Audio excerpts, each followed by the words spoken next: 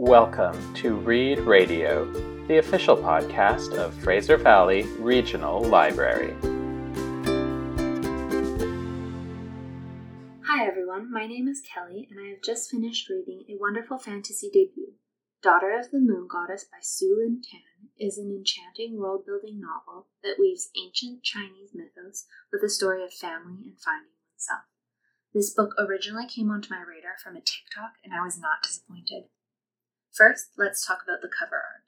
Oh my gosh, it's beautiful. It definitely nailed it for anyone who judges the book by its cover, and if we are judging the books by its cover, then this is giving me magic, wonder, beauty, adventure, and storytelling.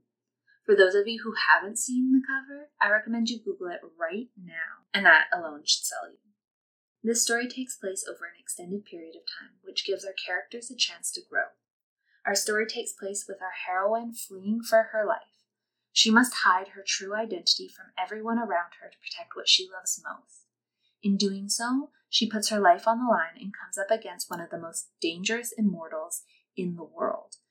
While the main theme of this series is family, there is also romance. The heroine does end up in a love triangle, but in my opinion, it's quite unique. What I like most about it is that it doesn't feel like a love triangle. There are two love interests, but they are different stories. My favorite part of this series is the heroine's relationship with her mother. It is the underlying constant and the motivation for all of her decision-making. The conflict for this series also centers on their relationship. The subplot introduces a part of a story that I hope will be further explored in the next book. The conclusion was also interesting to me. It gives you enough closure that you could read this book as a single standalone and I'd be happy with it. It also leaves enough open that it makes sense to have a second novel to flesh out all the subplots and fully conclude everything. Overall, I really enjoyed this fantasy debut, and I'm looking forward to the next one. Thanks for listening.